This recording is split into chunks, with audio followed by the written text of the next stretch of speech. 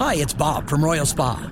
Soaking in a hot tub full of Epsom salts is the absolute best way to minimize everyday aches and pains. And we know all about Epsom salts at Royal Spa. Royal Spa hot tubs are the only hot tubs on the market that can safely and effectively use Epsom salts. Made right here in Indiana, Royal Spa hot tubs are the highest quality hot tubs on the market. Visit any one of our 3 Indianapolis locations or visit royalspa.com. Ah, Royal Spa. Hammer and Nigel. Can you believe these characters are weirdos? So let's rock it! All right, my name is Nigel. Jason Hammer right over there with a special guest of the DriveHubler.com hotline. She is the host of Tomi Lahren is Fearless on Outkick. You can also find her on Fox News. Tomi Lahren joins us. And Tomi, we got a number of different places we could begin here, but you put something on Twitter earlier, and I think it's a fascinating question. In lieu of what's happening with Hunter Biden right now, the plea deal starting to unravel, the questions around what's going on, would Hunter throw his old man, the big guy, under the bus to skate jail time? Oh, I 100% believe that he would. I mean, that would be very Hunter Biden of him to do so. Now, I don't think he would do it for, just to get out of a couple months in jail or a slap on the wrist. But I think if the man was facing some serious charges, some serious jail time, I think 100% he'd throw the old man under the bus. I mean, this is the kind of man that he is. He doesn't want to acknowledge his own daughter. He tried to skirt, payments to the baby mama. So I don't think this man is necessarily family first if it doesn't benefit him. So I think that there is definitely a world where Hunter could sing like a canary.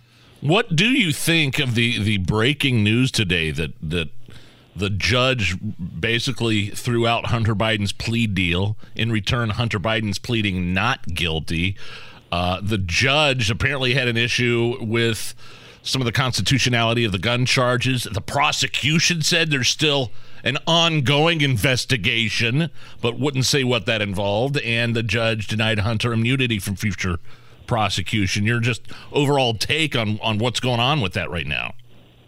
Well, first of all, good for this judge. Yeah. I mean, I think we all expected some kind of a sweetheart plea deal, and it is still that, by the way. I mean, you can't get around that fact. But I think that the prosecution here, Hunter Biden's legal team here, they really have some balls, right? Saying, hey, listen, we want pretty much immunity for life.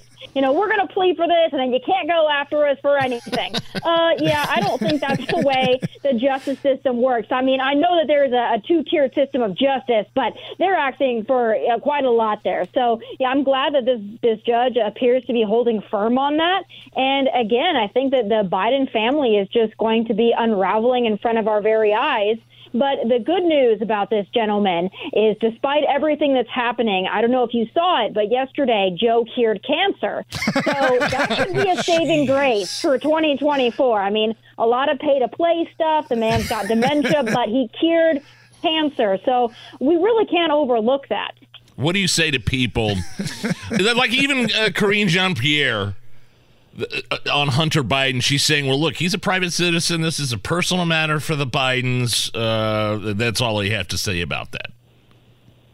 Yeah, well, you notice that her semantics have changed in discussing this issue quite noticeably. Yes. The other day she said, never in business with. So instead of saying they didn't talk about it, right, there was no involvement, there was no discussions. Now it's just they were never in business. So now she's trying to change the definition of the word business before our very eyes. So pretty soon it's going to be, they might have talked about it. He might have been on the phone, but they didn't open like Joe and Sons down the street. So technically they weren't in business. Tomi Lahren joining us here on the Hammer and Nigel show. Tomi, maybe it's because I've seen what's happened the last 7+ years with Donald Trump, where the media and the political left would say the walls are closing in. They're going to put Trump in prison, and it's Russian collusion, and it's hookers paying on Trump, and it's all this other stuff. So I'm a little hesitant to say that the heat is on the Biden crime family right now.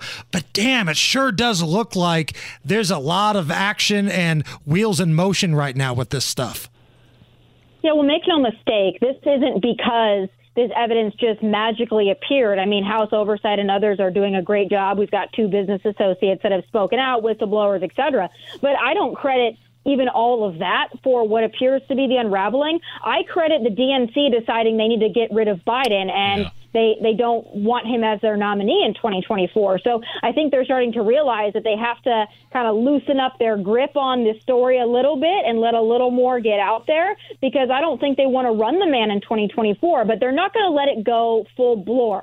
They're not going to just let it rip, because they have to get rid of the Kamala situation first, because they're still looking at Joe, falling asleep in his pudding and still thinking this is better than Kamala. So until you buy off Kamala and get her to step out, they can't let it all just crumble, but you're starting to see the making of the crumbling beginning. And I think that's a good sign. And how closely is your old buddy, your old euchre partner, Gavin Newsom from California, watching all of this unfold, Tomi? I think it's making him more excited than it's making me, honestly, to watch all this happen. He's just waiting. This is Shark Week right now, and I said this the other day, but this is Shark Week, okay? And he's sitting there like a great white, and Joe Biden is a helpless seal, and he is just waiting for the moment where he can jump out of that water and get Joe, and I think that it's coming up sooner than later. I said earlier I expect by Halloween, and I'm going to stick to that prediction. Wow. Do you think the Democrats, though, because it's the party of identity politics, do you think they would put up a rich, entitled white man to represent them? Although, they had a pretty diverse field in the Democratic primary in 2020, and they dwindled it down to a rich, entitled white man. So what do you think of that aspect of the identity politics playing a role in who the Democrats choose if Biden steps down? Yeah, they're married to identity politics, but they're married to winning first and foremost. True. And I think that they know that if Kamala Harris was their nominee, that they would probably lose to Donald Trump or to Ron DeSantis. So as much as they're married to that, I think that their desire to win would trump that, no pun intended. But I'll also say this. If it is Gavin, in order to overcome jumping over Kamala Harris, his running mate is going to have to be not only a person of color, not only a woman, but probably a trans woman, probably, a disabled trans woman, illegal immigrant. It's going to have to be something that checks a lot of boxes to overcome that. Tomi Lahren with us, the host of Tomi Lahren is Fearless on Outkick. Tomi, you made the move a couple years ago. You went from California and you moved to Nashville. Now, Nashville has been in the news for a number of different things over the last calendar year. So anytime you join us, I ask you this question. Is there any update on the Tranifesto, the manifesto that this lunatic school shooter had that walked into the Nashville school and murdered innocent children? Any update on that? No, but the weird twist to all of this is that it's actually the school that's trying to keep this thing under wraps. So that's very weird. I haven't quite figured out why they're working so hard to keep this from getting out to the public, but it's actually the school that's working behind the scenes. So I'm not sure exactly what's in there, who it makes look bad, or what implications that people could draw from the manifesto, but I don't think we're ever going to see the thing, to be honest with you. I think it would take a lot to claw that out of whoever is holding it behind closed doors. I just don't think we're going to ever see it. Tomi Lahren from Outkick and Fox News here on the Hammer and Nigel show. One other thing I wanted to ask you about was this. It's almost like a pop culture phenomenon with Jason Aldean and that music video. What's it called? What is it called? Try That in a Small Town. Try That in a Small Town, where the music video basically depicts the BLM riots of 2020 and people spitting in cops' face, people getting beat up by rioters. It has caused such an uproar to the left. Those chicks on The Views, all of their heads were spinning around on this. Why is that video such a controversial, a trigger point for these people? Well, I'll tell you why. It's because they were all hoping that we would forget about the Summer of Love 2020. And so now that you bring up those images and people are looking at them, they're reminded of, oh my gosh, remember when COVID took a hiatus for 3 weeks or a month so that people could go buck wild and loot and steal things and beat each other and, burn communities to the ground? They were really hoping that we would forget about that. But unfortunately, we have not. And they don't want those images to be resurrected. So that's why I believe that they are so upset with that music video. Now, I'm hearing that Jason Aldean is putting together like a new video for that song, removing some of the images, not all of them.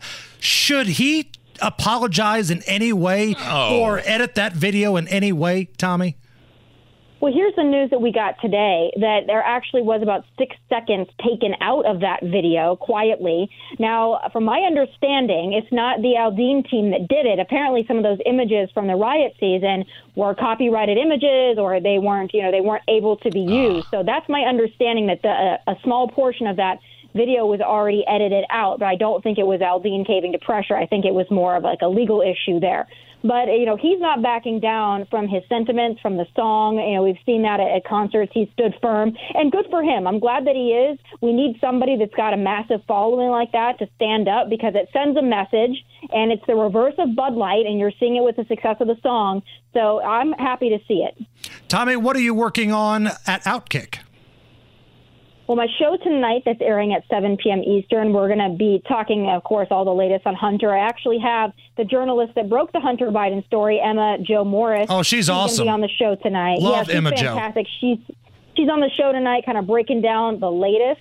And then we're talking about how, I don't know if you guys knew this or not, but since 2006, the IRS has spent over $35 million on an arsenal of weapons and other military equipment. So we're going to dig into that tonight, too. I've got Adam from Open the Books on. And then a little final thoughts on some of the stuff that I've been talking to you guys about, the old Kamala situation. So that's tonight, and I'm looking forward to it. 7 o'clock tonight. Tomi Lahren is fearless. Tomi, you're the best. Thank you. Good to talk to you guys. Thanks so much.